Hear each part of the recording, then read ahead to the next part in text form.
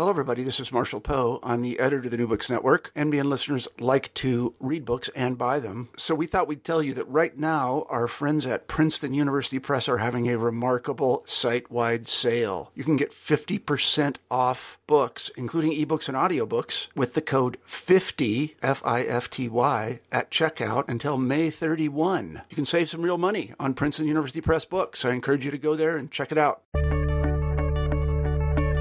Welcome back to New Books in Native American Studies. I'm Andrew Epstein, your host, and thanks for listening to this podcast for the New Books Network. Usually, I now say each month we pick a newly published work in Native American and Indigenous studies, but as our more regular listeners may have noticed, it's been a little bit more than a month. But not to worry, my master's thesis is just about done, and I have a stack of awesome new titles ready to go, so stay tuned. Today, I'm thrilled to say we have Amy Lonetree, Associate Professor of History at UC Santa Cruz and a citizen of the Ho-Chunk Nation. She's the author of a phenomenal new book, Decolonizing Museums, Representing Native America in National and Tribal Museums. It's just out from the University of North Carolina Press as part of the First Peoples New Directions in Indigenous Studies publishing series.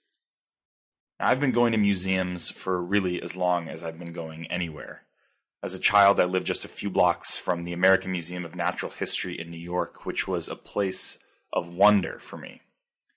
The winding, padded ramps and arteries of the Gems and Minerals Wing, that giant blue whale suspended over the Hall of Ocean Life, the Tyrannosaurus Rex, and that bronze statue of the great Theodore Roosevelt atop his horse, led gloriously westward to manifest destiny by a proud, compliant Indian. Museums can be as painful as they are magical, especially for Native people. From the plunder of cultural artifacts and human remains, bodies, thousands of them, to racist representations of disappearance and primitivity, museums are deeply implicated in colonialism. But as Amy Lonetree powerfully proposes, it doesn't need to be that way. Over the past decades, from reservations to the nation's capital, tribal people have claimed these once distant spaces, forging new relationships, and have begun to put these aloof institutions to the task of sovereignty, survivance, and perhaps even decolonization. Amy Lonetree tells us how it's happened and where to go from here. I hope you enjoy our conversation. Amy Lonetree, welcome to New Books in Native American Studies. Hi, Andrew. Thank you for asking me. My pleasure. So today we're discussing your wonderful new book, Decolonizing Museums, Representing Native America in National and Tribal Museums. It's just out from the University of North Carolina Press, part of the publishing initiative First Peoples, New Directions in Indigenous Studies, which is a really wonderful consortium that we're featuring a lot on this program. Before we dive into the really rich and fascinating material here, I'm hoping you can, first introduce yourself to our listeners and tell us how you came to write this book. In particular, I'm curious, the first thing you state in the introduction is that museums can be very painful sites for Native people. So I'm curious, what brought you to write this book and take on, these institutions? Right. Well, I'm an enrolled citizen of the Ho-Chunk Nation of Wisconsin, and I'm currently an associate professor of history at the University of California, Santa Cruz. And this topic really, I think, combines my interests in museums and wanting to bridge my professional work experience in museums and also my academic training in Native American history. I have a bachelor's degree in history from the University of Minnesota and a master's degree in the social sciences from the University of Chicago, a master's degree in history from Indiana University, and a PhD in ethnic studies from UC Berkeley. Well, as you can tell, I went to several schools. And spent some time in school, yeah. Yes, and took a break in between graduate programs. And in the mid-1990s, I worked at the Minnesota Historical Society in the Twin Cities. And that experience was incredibly transformative. I had an opportunity to work on community collaborative exhibitions that MHS was developing. The first was one that actually focused on my tribal community, the Ho-Chunk Nation of Wisconsin. In 1993, they opened an exhibition entitled Minnesota Communities. And one of the communities that they featured in the exhibition was the Ho-Chunk. Now, when people think of the indigenous tribes of Minnesota, they don't typically think of the Ho-Chunk. They think of the Anishinaabe or they think of the Dakota. But the exhibition development team wanted to feature the Ho-Chunk because we did have a historic presence in the state. And so I was hired in the summer of 1993 as an exhibit researcher. And I worked closely with Ho-Chunk elders in developing exhibition content. And I also conducted archival research focusing on the period of our presence in Minnesota, but really, kind of a 19th century history of the treaty and removal period. So it was an incredibly fascinating experience, and I was hooked. So a year later, I took a break from graduate school and signed on to work as an exhibit researcher with the Mille Lacs Indian Museum project. And that formed the basis of one of the chapters in the book, that experience. And so what I was really interested in doing when I returned to graduate school is to explore what I learned in the museum world. I mean, while the literature, discussed this new museum theory and practice that was occurring in the profession, I had an opportunity based on this work experience to see it on the ground.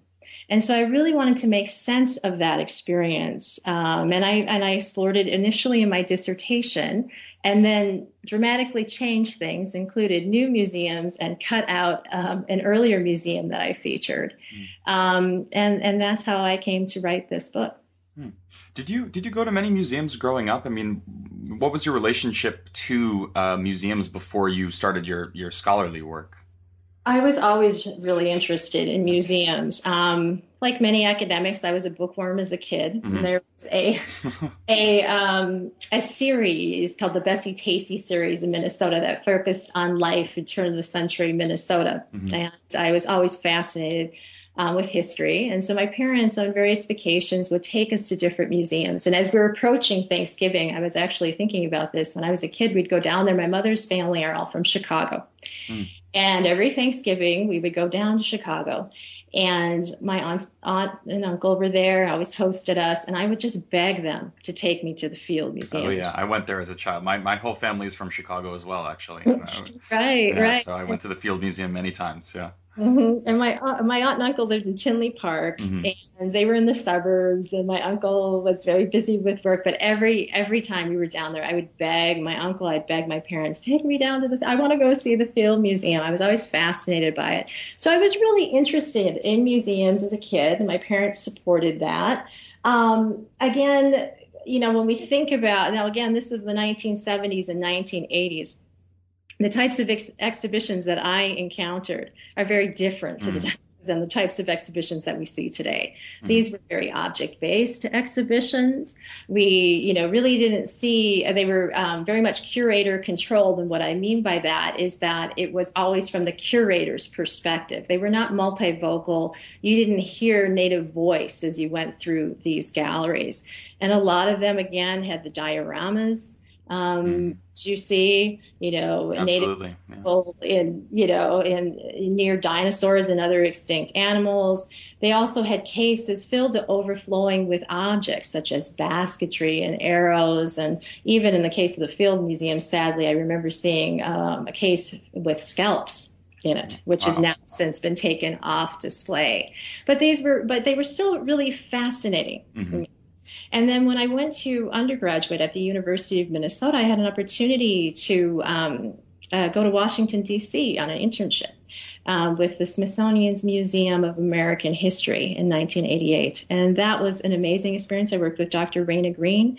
And at that point, and I talk about this in the book, as a young intern, I was kind of swept up in the conversations regarding the possibility of the National Museum of the American Indian.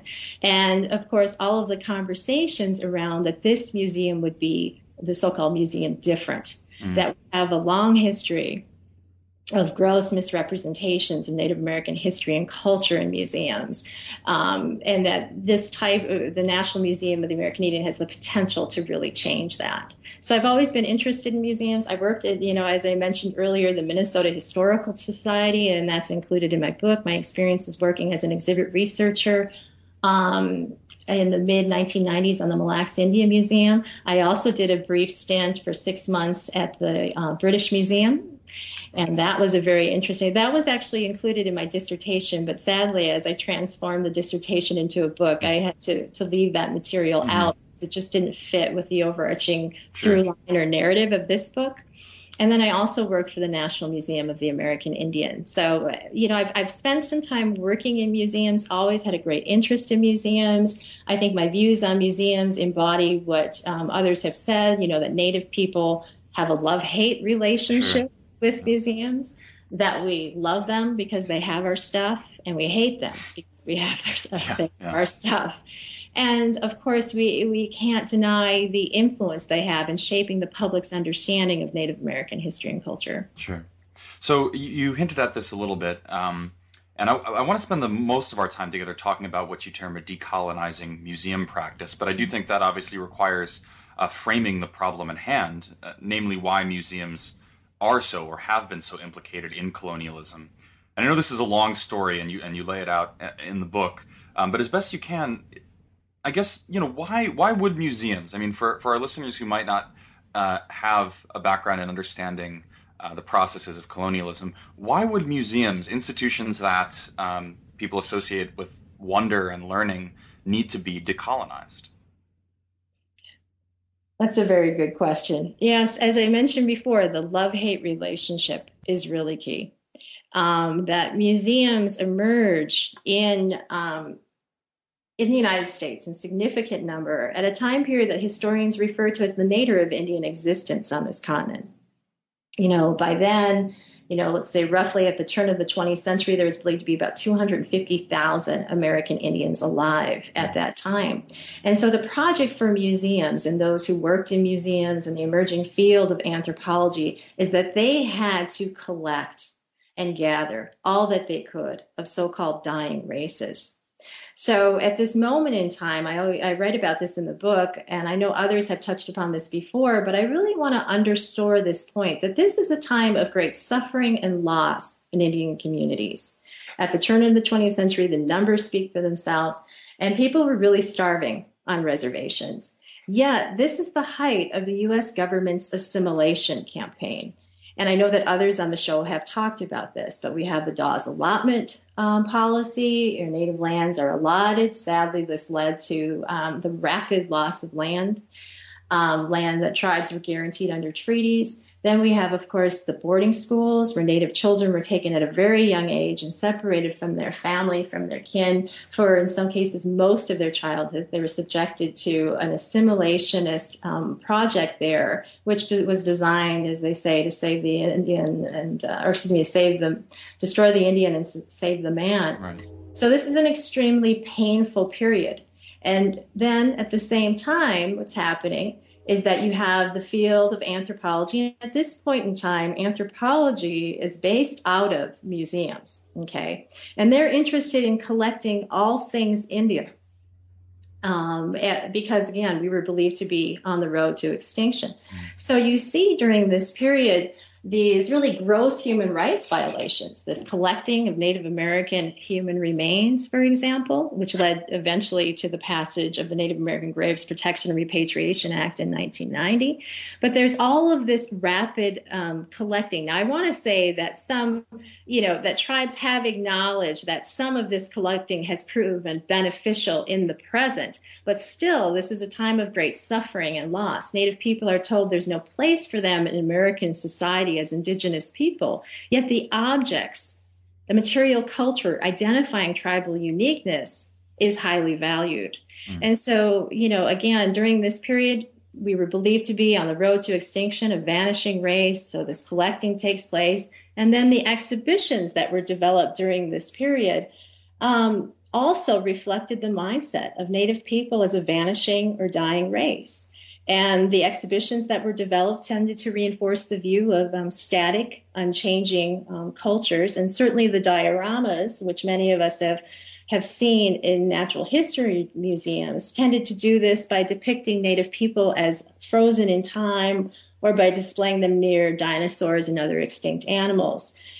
And additionally, another exhibition technique that was very damaging is that objects were presented and defined by Western scientific categories, anthropological categories of manufacture and use, and not by indigenous understandings of or indigenous categories of culture, worldview, and meaning. And also, Native societies were defined by functional technology in exhibitions as well. Basically, we were only what we made. And also, they tended to obscure the great historical, linguistic, and cultural diversity that existed by dividing Native people into cultural groups. And I know that many of us have seen these types of exhibitions, right? Where you walk into a gallery and they have the Northwest Coast section, they have the Southwest, they have, the Eastern Woodlands, right? And what that does is really give visitors a sense that all tribes are the same, or at least the same within one particular region. So that really obscures, as I said, the great diversity that exists. Mm-hmm. And also there were places such as the Dixon Mounds in the state of Illinois that actually displayed human remains. And I mentioned at the opening of the podcast as well, the Field Museum having scalps on display. Yeah. So this is, a history that is deeply embedded in this very painful period in Native history, and this idea that Native people were on the road to extinction. You have that quote from Walter Ecohawk, if you desecrate a white grave, you wind up sitting in prison, but desecrate an Indian grave and you get a PhD. Mm-hmm. I know. That highlights it right there. Yeah, I know. It really does. And that quote is from People magazine. And really? I remember coming upon it in the 90s when I first read it. And I wanted to include it in the book because I really think it summarizes what happened and this deep injustice that happened. Absolutely. It's interesting that quote because I do a similar thing with my students when I'm talking about sports teams and logos and stereotypes. I mean, it shows you the degree to which colonial ideas are embedded in American culture. That's such a simple formulation. I mean, it's so obvious to people that they wouldn't want their grandparents' graves dug up. But it takes putting that alongside each other with the case of Native people to even highlight the fact that it's happened at all. It's interesting. Right. So moving the story ahead and when museums start changing a little bit, I was really I love what you term academic epiphanies because it's this idea that it was just the magical appearance of postmodernism in academia that changed curators and led to people wanting to present a multivocal exhibit. But there was, in fact, a tremendous amount of Native activism, and one of the things that led to the museum culture change is that activism. I want to talk a little bit about that in the 70s and 80s leading up to the National Museum. How did Native people start changing the culture and discourse of museums?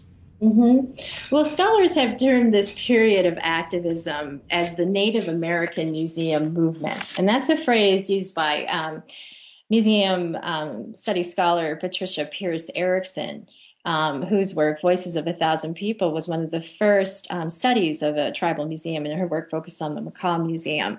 And she argues that this movement inspired a range of indigenous activism on many issues involving museums. And Native people activists were involved in protesting stereotypical displays of Native American history and culture in mainstream institutions. I think one of the most well-known protests is of the Dixon Mounds. I actually show a video in one of my history classes where you see American Indian Movement activists as well as individuals from the Chicago American Indian community going down to southern Illinois to protest the exhibitions. It was basically, it was almost like an open burial, what was on display. And that eventually closed in the early 1990s. But when I was an undergraduate at the University of Minnesota, I remember the Dixon Mounds controversy and many people being up in arms. And it's amazing to think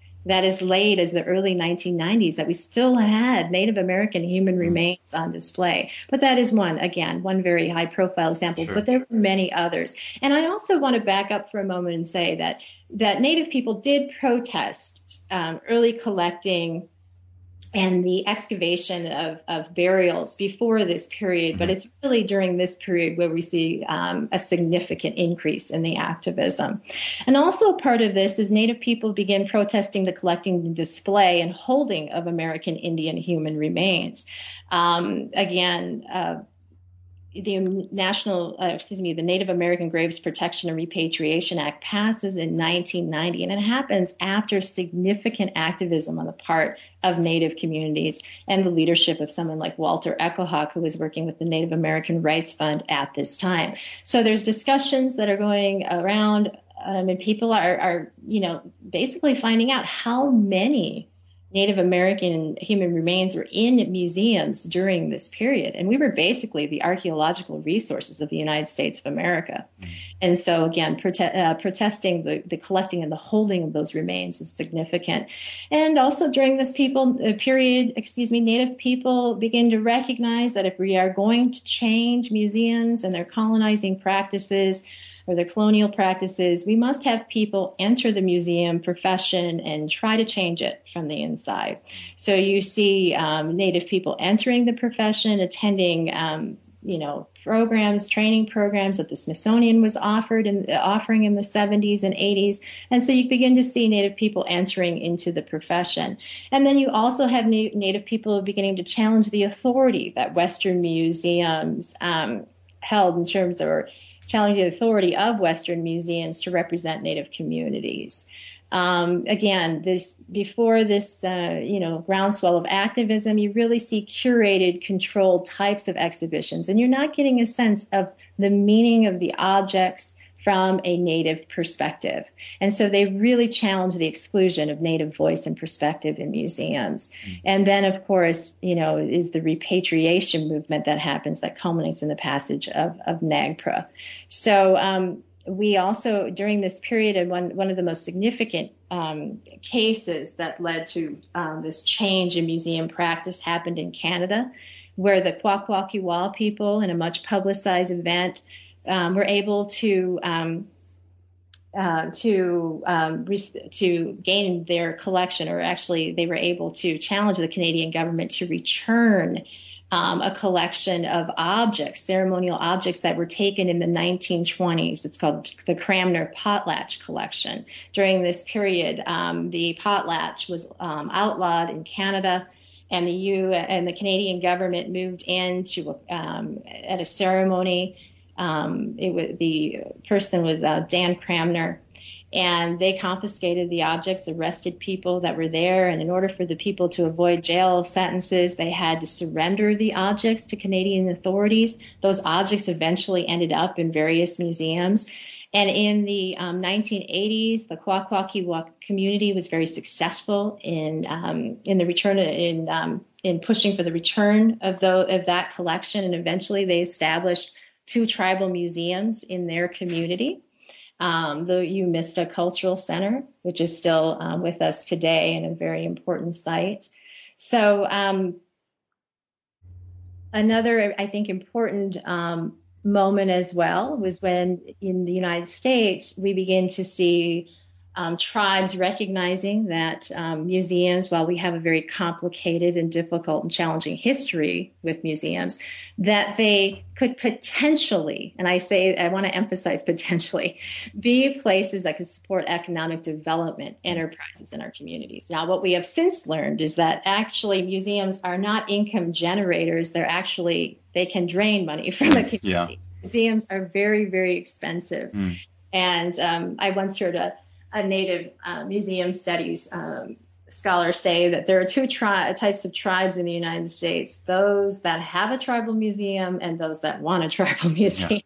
So tribes are very interested in this. Sure. And there seems to be this idea, certainly early on in the 70s, that museums could serve as income generators. But again, we found that not to be the case. But still, that led to tribes questioning the potential of having museums in their community. And also, which is part of this, is that they recognize that it's important to control the history, the representation of their history and culture, that tribal museums could be important sites of indigenous self-representation. So they're interested, again, in thinking about the possibility of museums. And since then, we have seen some large-scale projects that have been completed over the last several years. And the Mille Lacs Indian Museum, while it's a hybrid tribal museum, I think is part of that as well, in that shift.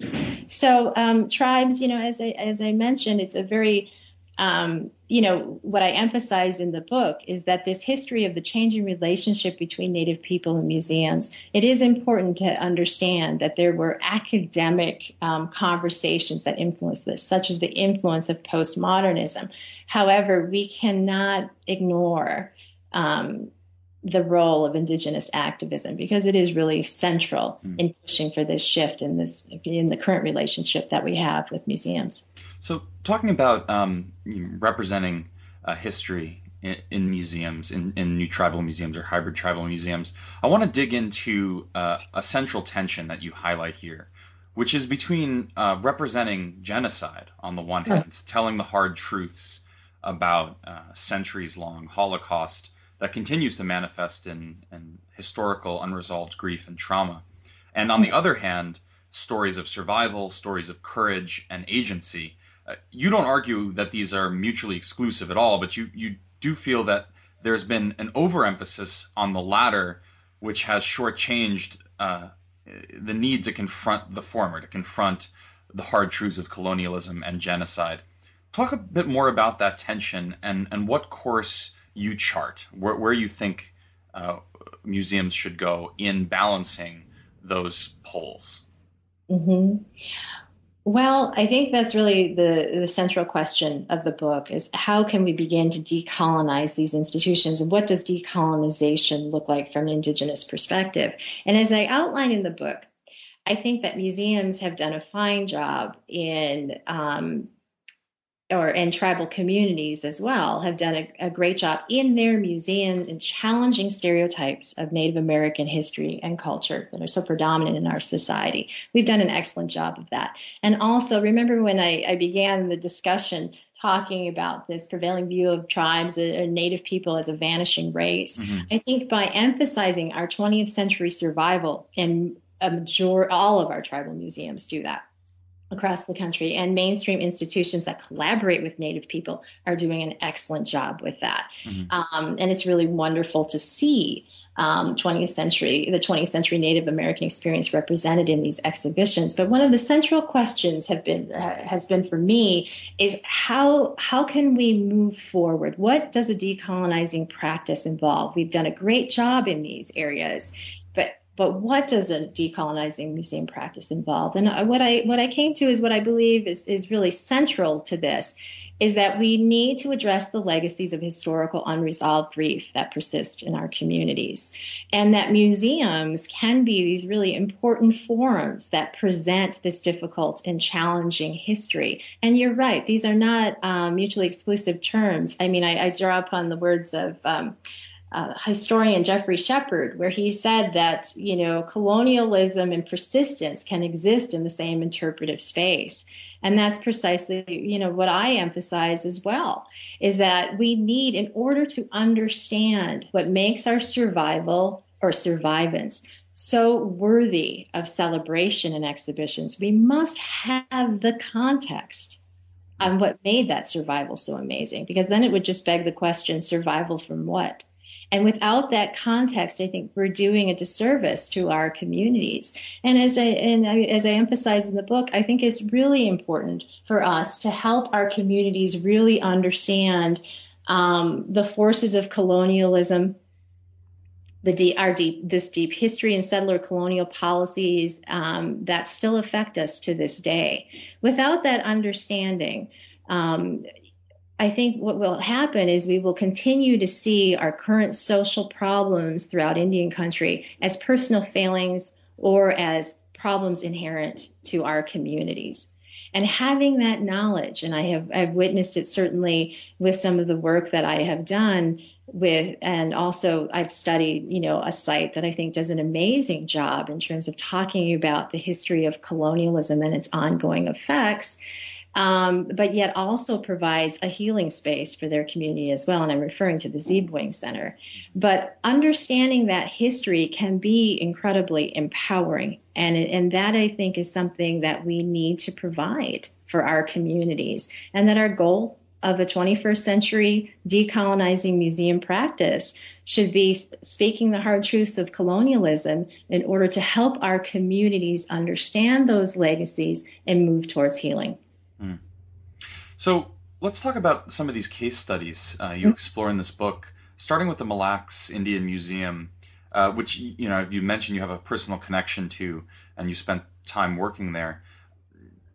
Set the stage for us here a little bit, and talk about how that museum became what you call a hybrid tribal museum, and what do you mean by hybrid tribal museum? Mm-hmm. Sure. Well, the book really follows kind of in some ways my own experience in the museum world. And the first museum that I write about is the Mille Lacs Indian Museum, which I refer to as a hybrid tribal museum. And that definition actually comes from one of the oral history interviews and also other conversations with people there. The Mille Lacs Indian Museum is a unique place. It is on the reservation of the Mille Lacs Band of Ojibwe in north central Minnesota, but it is owned by the Minnesota Historical Society, or the Minnesota Historical Society maintains financial and administrative control over the museum. Yet, what was really interesting and what I trace in the book is that the Mille Lacs Indian Museum project, the new and revised or revamped museum opened in 1996. And the exhibit developers, the curatorial team that was working on the new museum, as well as those staff folks at MHS that were involved with building the site itself, they really pursued the exhibition planning and the planning of the entire museum with the tribal museum model in mind. And so while, again, the Minnesota Historical Society maintains financial and administrative control, and it is part of the Minnesota Historical Society Historic Sites Network, it is located on Mille Lacs reservation land. And the Mille Lacs, a voice and perspective is given primacy in interpretation at that site. So as I mentioned, the exhibitions, when the planners were putting together the exhibitions, they actually went to various tribal museums, the museum at Warm Springs, for example. They had recently opened in Oregon. And so the exhibition development team went there and studied that museum. And one of the curators, Kate Roberts, that I spoke with, she said that museum became their closest ally. So even though they were still, again, part of the Minnesota Historical Society, the methodology they pursued was a tribal museum methodology. And what you see in the exhibitions is first-person voice, for example. You see, Mille Lacs tribal members talking about sovereignty and the ways that they made a living. These are all first-person perspectives. So it doesn't have that distant third-person curatorial voice. It's Mille Lacs people talking about their experience. And in a recent conversation that I had with the current site manager, he said that I asked him about the status of the Mille Lacs Indian Museum, as a hybrid tribal museum, and how would he define it? And he said, in some ways we're the redheaded stepchild of tribal museums because we still have this connection to MHS, the Minnesota Historical Society, but yet this is on tribal land, and Native people, our elders, determine the content of the exhibition. So it was a really unique place. And so I served as an exhibit researcher. I was hired in 1994 to conduct research for the galleries that involved conducting archival research on the Mille Lacs Band history, as well as interviewing community members. And pardon me? No, it's been quite successful. I mean, and you interviewed some of the guests at the new museum, right? And it's been quite a successful transformation for the Mille Lacs Tribal Museum. Oh, excuse me. Yes, I actually looked at. I didn't conduct any audience Oh, okay, I'm sorry. evaluations, but I draw upon the audience evaluations, the material that was at the Minnesota Historical Society. They actually hired to do that. And yes, the museum. What's really fascinating about it is that it's very popular, overwhelming praise for this museum. And I opened the chapter where I talk about the National Museum of the American Indian with quotes from a letter from Richard West, who became the founding director of the National Museum of the American Indian, talking about the collaborative process at the Minnesota Historical Society and how that became an inspiration for the methodology that they would later follow at the National Museum of the American Indian. So the museum has received high praise for the quality of their exhibitions. Many, individuals who are interested in establishing tribal museums or people who are working just with other types of other communities have come in to study the museum's representations and also talk to people about the process involved. So it's a very important site. And my goal with the chapter was to talk about this moment in the 1990s where basically what was happening with the Minnesota Historical Society and the Mille Lacs Band of Ojibwe was an enactment of new museum theory into practice, and I witnessed that firsthand. I'm fascinated by the sovereignty display you talk about. Mm-hmm. Or I just think it's such a great thing. I mean, I wish I could send all of my students there because it just gets into the sort of brass tacks questions about sovereignty. It lays them out. You have an exhibit that just says, do treaties give Indians special rights? Does sovereignty have anything to do with casinos? Where do just dual citizenship mean? All these very practical questions about sovereignty are laid out there.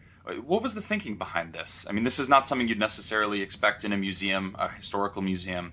But how does it address those questions, and what is the goal of representing sovereignty in this museum?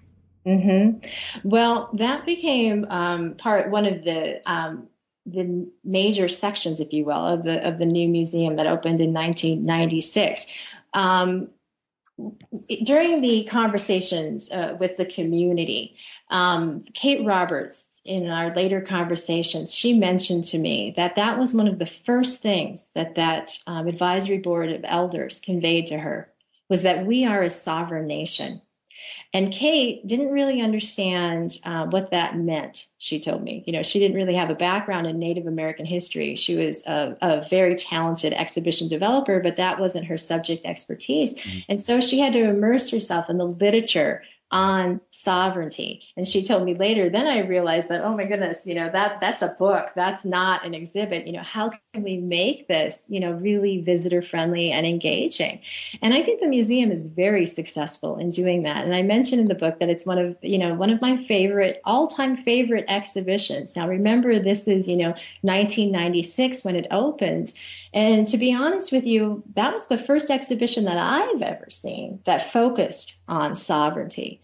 And they do an excellent job, I think, in discussing sovereignty in a way that manifests its emotional quality for Native people, as well as, providing that legal context. And so they have, imagery of these objects that show, like, for example, the symbol of the tribal government. They have a police car door. The opening text panel is just, I think, so effective in a very conversational way, talking about, as I said, both this emotional quality of sovereignty as well as the legal aspect of it as well. So they did an excellent job, and the goal with that was to really, I think, contextualize for the visitor what was currently happening during that time, so that the visitor would have a sense of why the Mille Lacs Band of Ojibwe, right across the street from this museum, have a casino, right? And also during this period, there was a major treaty rights or fishing rights case in the news. And this case went eventually all the way to the U.S. Supreme Court, and the U.S. Supreme Court decided in favor of the Mille Lacs Band of Ojibwe. So there was a great deal of controversy during this period regarding the hunting and fishing rights of the Mille Lacs Band. And so the Community Advisory Board wanted to offer some context so people have an understanding of, again, why tribes have casinos, for example, because that certainly was something that was, very much, it was predominant in the news, as well as that treaty rights case. And so the exhibit developers really honored that request and wrestled a very, very difficult topic to the ground. And I would argue put together a wonderful, wonderful exhibition that conveys a very complex and challenging concept to the visitor in a way that they can retain. And I should emphasize as well is that a majority of the exhibitions in the museum focus on the contemporary experience of the Mille Lacs Band, but really the heart of the museum was this section called the Four Seasons Room, which was actually a seasonal diorama. And in conversations with the community, even though some of the exhibit developers, obviously very familiar with the literature on dioramas and how problematic they are in terms of how they keep native cultures frozen in time, they approach these conversations with an open mind, but they listened to the community because the community kept on saying, we have to have the Four Seasons room back.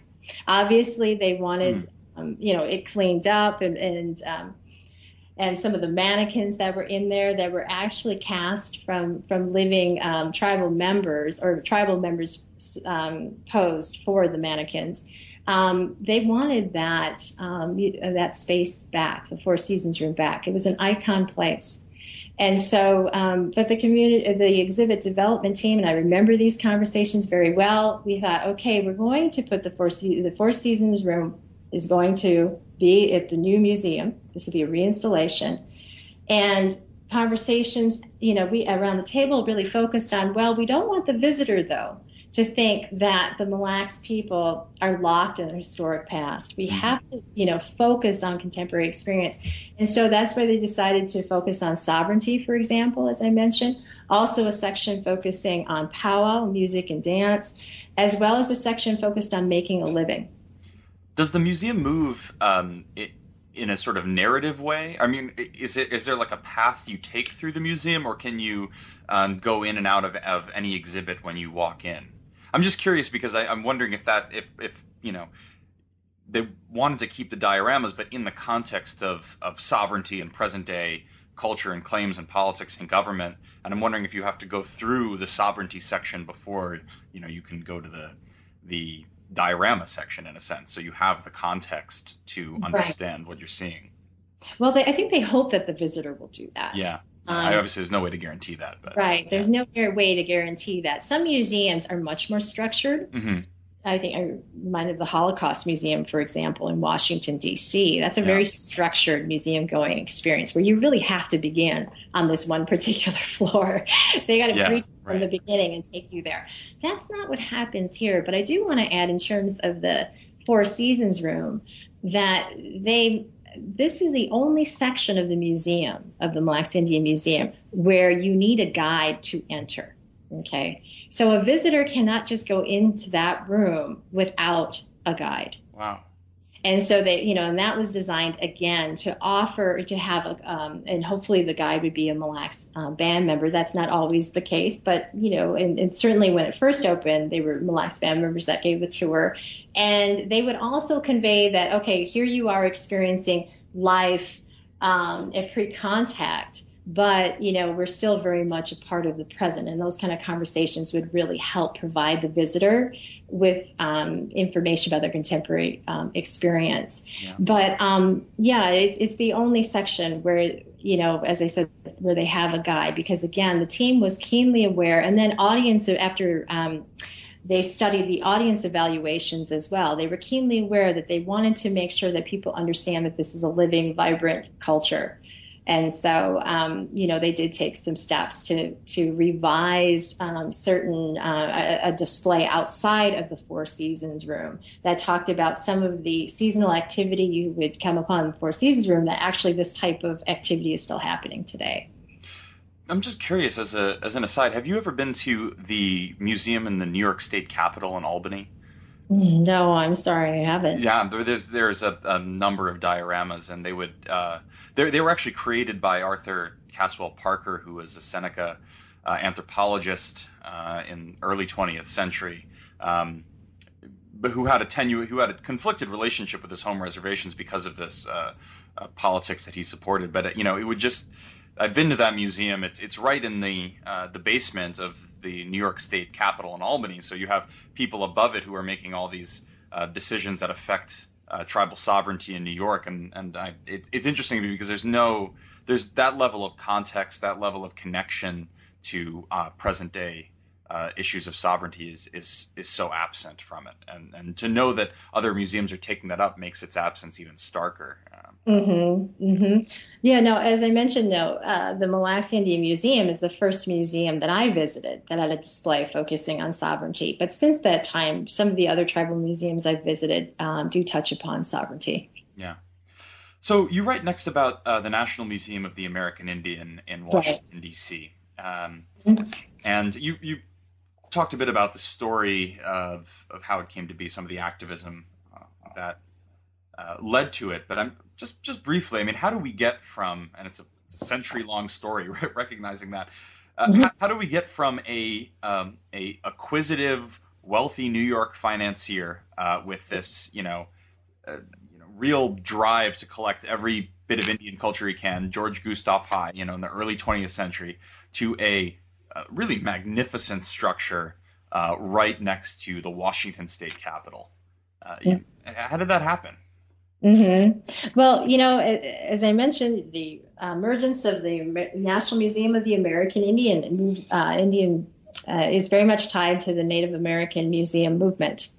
And the types of shifts in the museum world that we were seeing at the state level in places like Minnesota, where mainstream institutions were very involved with collaborating with tribal communities, and the desire to basically have what some scholars refer to as source communities control the representation of their history and culture. I mean, that's the movement that's happening and on the national stage. And you mentioned, George Gustav Heye, this insatiable collector of all things Indian, and he basically assembles in the early 20th century one of the finest collections of Native American material culture in the world. And the history of Heye, other people have touched upon this, but the history of Haye's collecting, people have said he's just this individual with this insatiable quest who just goes out and just gathers all of this material and didn't do a very good job at actually recording information about the material and things like that. Kind of this idea of this insatiable, or image of an insatiable manic collector is one that emerges. But in recent years, we're beginning to understand, well, actually, no. He was really interested in scholarly study related to the collection. In his museum that he opened, the Museum of the American Indian, to showcase the collection, he actually hired a professional staff that was, that were very, that include very talented anthropologists of the time. So, but one of the things that does happen here, as it does as elsewhere, is that Haye's museum eventually, it hits a major financial, experiences great financial turmoil. And the collection was in grave danger, and very few people were visiting the Museum of the American Indian. This is right before its rescue by the Smithsonian. So then eventually, the Smithsonian comes in and rescues this, this is the narrative, rescues this collection. And then the Haye collection becomes part of the National Museum of the American Indian collection. And as a young intern in 1988 in Washington, D.C., I was there when the conversations were going on what would happen with the Haye collection. And I was aware of the conversations, that there was a possibility of a national museum. And then, I returned to my undergraduate program, and years later I found out that actually, when the legislation was passed, that goal, that dream was realized, and then plans were underway. And again, I'm really collapsing some really lengthy political discussions, but yeah. Well, I encourage people to buy the book, Yeah, so yeah. This is just a teaser, so. Yeah, and then plans were underway, and after some difficult conversations with individuals in New York, they decided to open what would become more of a exhibition space, and that opened in 1994, the George Gustav High Center, and then the Suitland, Maryland collection space, the Cultural Resource Center, opened in 1999, and then the third site would be the DC site on the National Mall, and that opened in 2004. Mm-hmm. So let's talk successes and shortcomings. What do you like about the National Museum of the American Indian? What do you think they do successfully, and how does it, if it does, fall short of a decolonizing museum practice? Right. Well, in the book, I've interviewed several people, many people actually, who work there. And what I think the DC site, and I'll just focus on the DC site, sure, did very well, is the process of inclusion of Native voice. As I mentioned earlier, this is a period of collaboration in new museum theory and practice. All of museums, not all of them, but many museums, if they're embracing the new museum practice, they're collaborating with source communities. And the National Museum of the American Indian, for the DC site, as well as for the GGHC, did an admirable job in working with diverse tribal nations and working with individuals and bringing them to the table. And so that was one of the areas that I think is the most impressive. But, they had a superhuman task. I mean, this is a very, because they were charged with representing the history of indigenous peoples of the hemisphere. And that, as we know, is an overwhelming project. Right, absolutely. And I think they did an excellent job in trying to bring in as many different communities as possible with that hemispheric scope. I think they did an excellent job there. But in terms of the shortcomings, as I mentioned in the book, one of the things that I focus on, and I've also done this in previous publications, is the absence of a discussion of colonialism and its ongoing effects. This museum, more so, I think, than any other, emphasizes survivance, but yet doesn't provide enough context on what makes that survival so amazing and worthy of celebration. In particular, their section of the museum, the Art Peoples Gallery, entitled Evidence, that was designed to really address the history of settler colonialism, really presents this history, and what I argue is a very abstract, object-driven way. They have cases filled to overflowing with guns, swords, and Bibles, and they label this section the Storm. And these are the three forces that all tribes faced. And one of the things, and that is true, but as we all know, there's a willed ignorance in this country really face the difficult aspects of our history. Mm-hmm. I think people have a very difficult time accepting that the United States is a genocidal nation. Mm-hmm. And, I argue that these abstract object-driven displays do not really connect these forces of power that led to the dispossession of native lands and attacks on native bodies. I mean, it's just far too abstract. And what I called for was a more direct and specific contextual information, so that the visitor has an understanding when you go to the other galleries or other sections of the museum that emphasize survivance. They know, well, survival from what? They know exactly the forces that Native people were up against. Mm.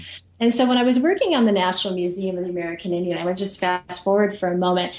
I was giving presentations at a conference, and I'll never forget this. Oh, and another point, too, that I've also expressed as a concern previously was that they present history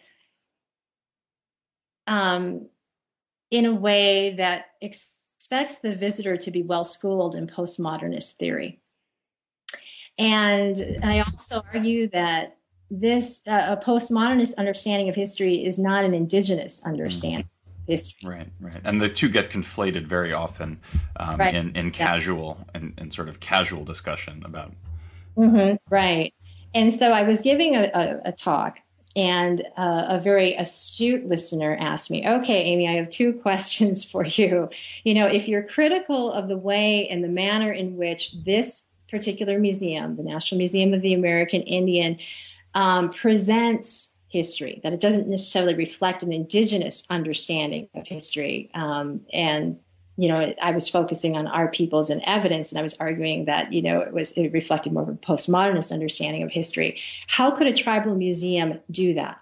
Develop an exhibition that reflects their understanding of history, and not, and also too, what we see happening as well is that some museums present Native history in this very linear format as well, which also doesn't necessarily reflect indigenous understandings of history. So how can we develop exhibitions that reflect an indigenous understanding of history? And also, if you're calling for museums to address the hard truths of colonialism, how would a museum do that?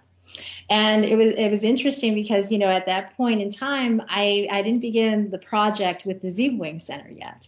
And when I came to that project, and that museum is the focus of the third case study in the book, and I began research there in 2006. And it was really interesting because in some ways those questions were answered for me, because this is a tribal museum that's located on the Saginaw Chippewa Reservation in Michigan. And the exhibition is organized around the 7 fires or 7 prophecies of the Anishinaabe people. So as you're walking through the Zebwing Center of Anishinaabe Culture and Lifeways, you're not experiencing this, or you're not reading this linear progression of history or of U.S. Indian relations. What they frame the exhibits according to the 7 prophecies. So you're really getting a sense of Anishinaabe understanding of history. And also during the period of one of those prophecies, this prophecy foretells of this period of great suffering and separation. And that was the period of the 5th prophecy. And within that context, the museum, I think, goes farther than any other tribal museum in talking about the hard truths of colonialism. And, you learn about alcohol being used as a weapon of exploitation. You hear the words of colonizers playing overhead in this gallery. And what I think is so strategic there is that, as we all know, as museum visitors, as you're standing, it's very easy to walk past text panels, right? Absolutely. But the visitor's kind of forced to confront those words because they're playing overhead as you move through the space. And also in the Effects of Colonization gallery, they're also not afraid to talk about some of the social ills that continue to plague their community as a result of colonialism. So it was a really powerful place. So it was interesting as I left my project on the National Museum of the American Indian with these 2 questions in mind, I came upon a place that addresses them. Mm-hmm. And, one of the things you mentioned is that one of the reasons that museums have been reluctant to name colonialism, to talk about the hard truths of colonialism and genocide is I would imagine being afraid of alienating or turning away visitors who don't want to be confronted with that. How has that been a problem? I mean, here you have the Zebwing Center, which you say does take on those issues, does tackle them. How has the general public that's come to visit that museum experienced or received that? Yeah, that's a good question. And I asked that of many individuals that work there that served as tour guides. And as far as I know, and what's been reported to me, certainly what I've observed in all of my visits, is that people are really open to that context. But one of the things that the Zebwing Center does so well, again, it's organized according to the prophecies, and during the period of the 5th prophecies is where they really tell these painful stories of separation and loss. What the Zebwing Center also does very effectively is provide a healing space. And when I interviewed the director, the founding director of the museum, Bonnie Ekdahl, I asked her about the development of the section called Blood Memory, because Blood Memory was one of the most innovative and interesting and very moving sections that I ever encountered in a tribal museum or a mainstream museum that collaborates with tribal communities. And I asked her about the development of that gallery. And she said, when we were working on the exhibitions, we met with community members, we met with elders, and we would place out in the tables, mock-ups of what the exhibitions would look like. And she said, I'll never forget this. One day we had this one emotional grandmother, she said, who was just crying.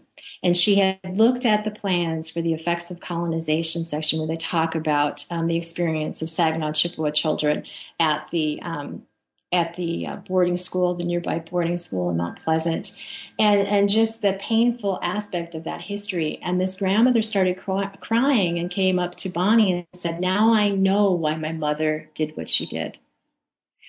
And so Bonnie then later spoke to her team and says, I think we may have a mental health issue here. We can't have this community face the general public face all of these really difficult stories about our past and then just leave them there, right? We have to find a place or provide a place for healing. And that's how Blood Memory was born. And this section is very powerful. As you're standing in the Effects of Colonization gallery, you begin to hear music and a song sung by 3 women from the community. That's a healing song. And it kind of helps pull you forward, as I mentioned in the book, into the healing space of blood memory.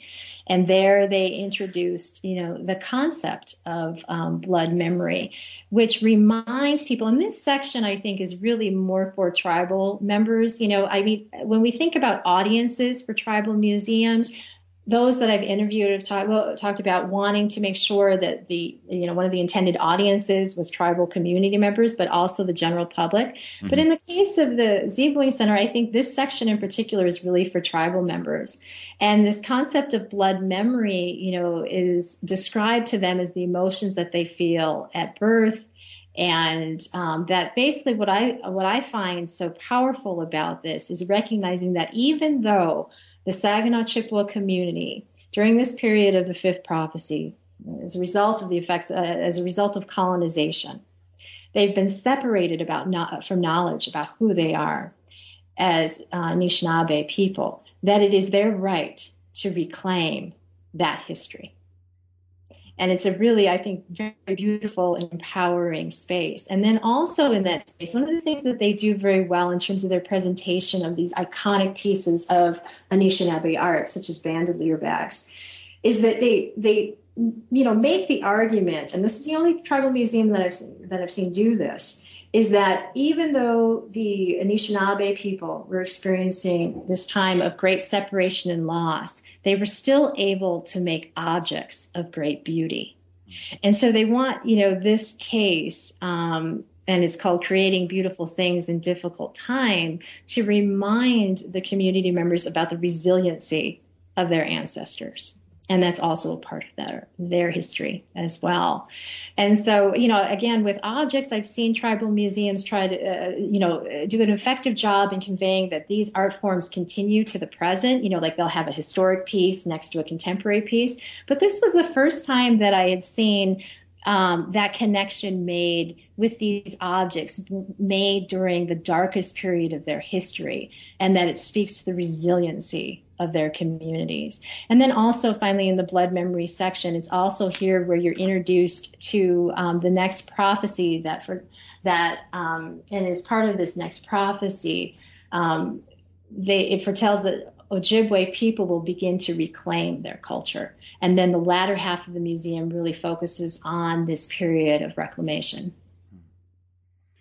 So I've been speaking with Amy Lone Tree. She's the author of Decolonizing Museums, representing Native America in national and tribal museums, just out from the University of North Carolina Press.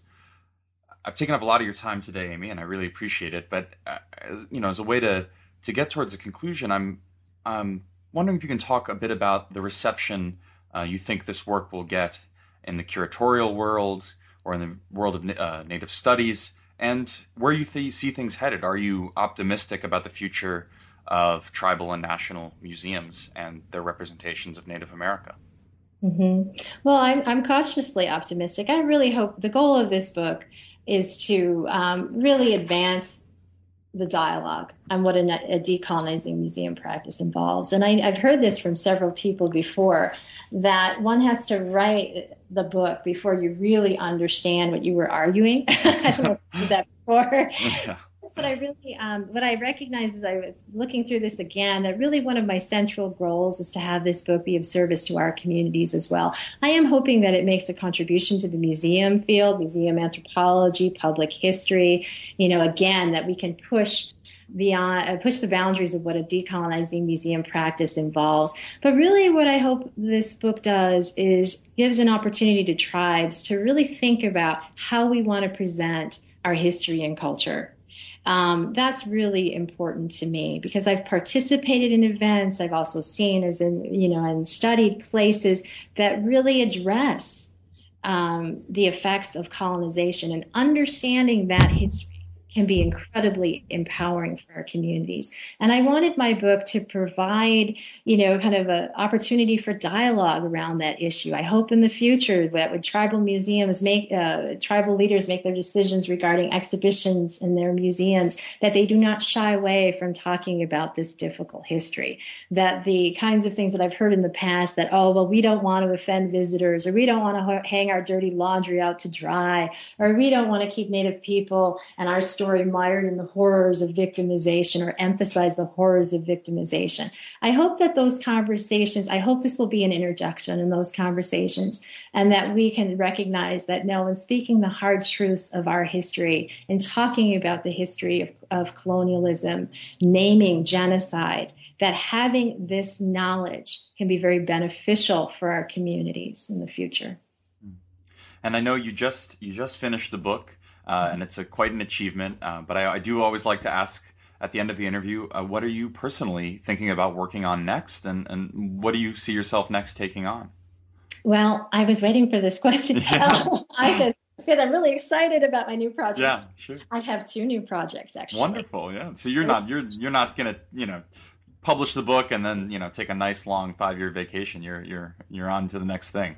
No, and these are community collaborative projects, so the communities are holding me accountable. The first actually is tied to this project. It's a tribal history, and I'm hoping to write a visual history of the Ho-Chunk Nation in the 20th century based on 2 extraordinary photographic collections of my ancestors, and they were taken between roughly 1879 all the way to the 1960s. And my goal with that is to really pose the question is, what would a history of the Ho-Chunk Nation look like if conceptualized through the medium of photography? And so I'm also drawing upon an amazing video or film of the Stand Rock Indian Ceremonial, which was a major tourist attraction in Wisconsin Dells, where my parents actually met. And so this is part of one of those collections as well. So that's the first project, is writing a history of the Ho-Chunk Nation through these 2 extraordinary archival photographic collections. And then the second is I'm working with Sandy Whitehawk, who started an organization called the First Nations Repatriation Institute that helps Native Americans who were adopted out of our communities in the middle part of the 20th century, to the present, help them reclaim their place in our communities. And the history of the fostering and adoption and removal of Native children during this period is not well documented in the historical record. And so I'm conducting oral histories with these adoptees and mothers who placed children up for adoption during this period, to write a history of what happened during that time period.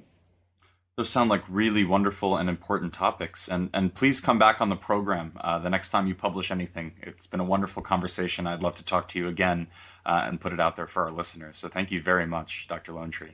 Thank you, Andrew. And I just want to offer that I feel connected to this podcast because when I was writing Decolonizing Museums, after I would do my 4 or 5 writing shifts a day, I would go out for a run, and I would always listen to your podcasts whenever they were available. And you're really providing an excellent service to the field. So thank you very much. That is incredibly gratifying to hear, and I thank you for that. And I promise now that I'm finished with my master's thesis, I will be on a much more regular publishing podcast clip. I've taken a couple months off here, and it's good to know that someone's out there missing it. So yes. Starting with this interview, I'm back in full swing. So thank you. Thank you so much. You've been listening to an interview with Amy Lonetree, author of Decolonizing Museums, representing Native America in national and tribal museums from the University of North Carolina Press. We're on the web at newbooksinNativeAmericanStudies.com, where you can listen to all the past podcasts. You can also find us on iTunes, Facebook, and Twitter. We have a lot of really exciting books coming up. Joe Genneton Pilawa's Crooked Paths to Allotment, Scott Berg's 38 Nooses, a whole lot more, so stay with us. For the New Books Network, I'm Andrew Epstein, and I hope you join us again next month for another new book in Native American Studies. Thanks.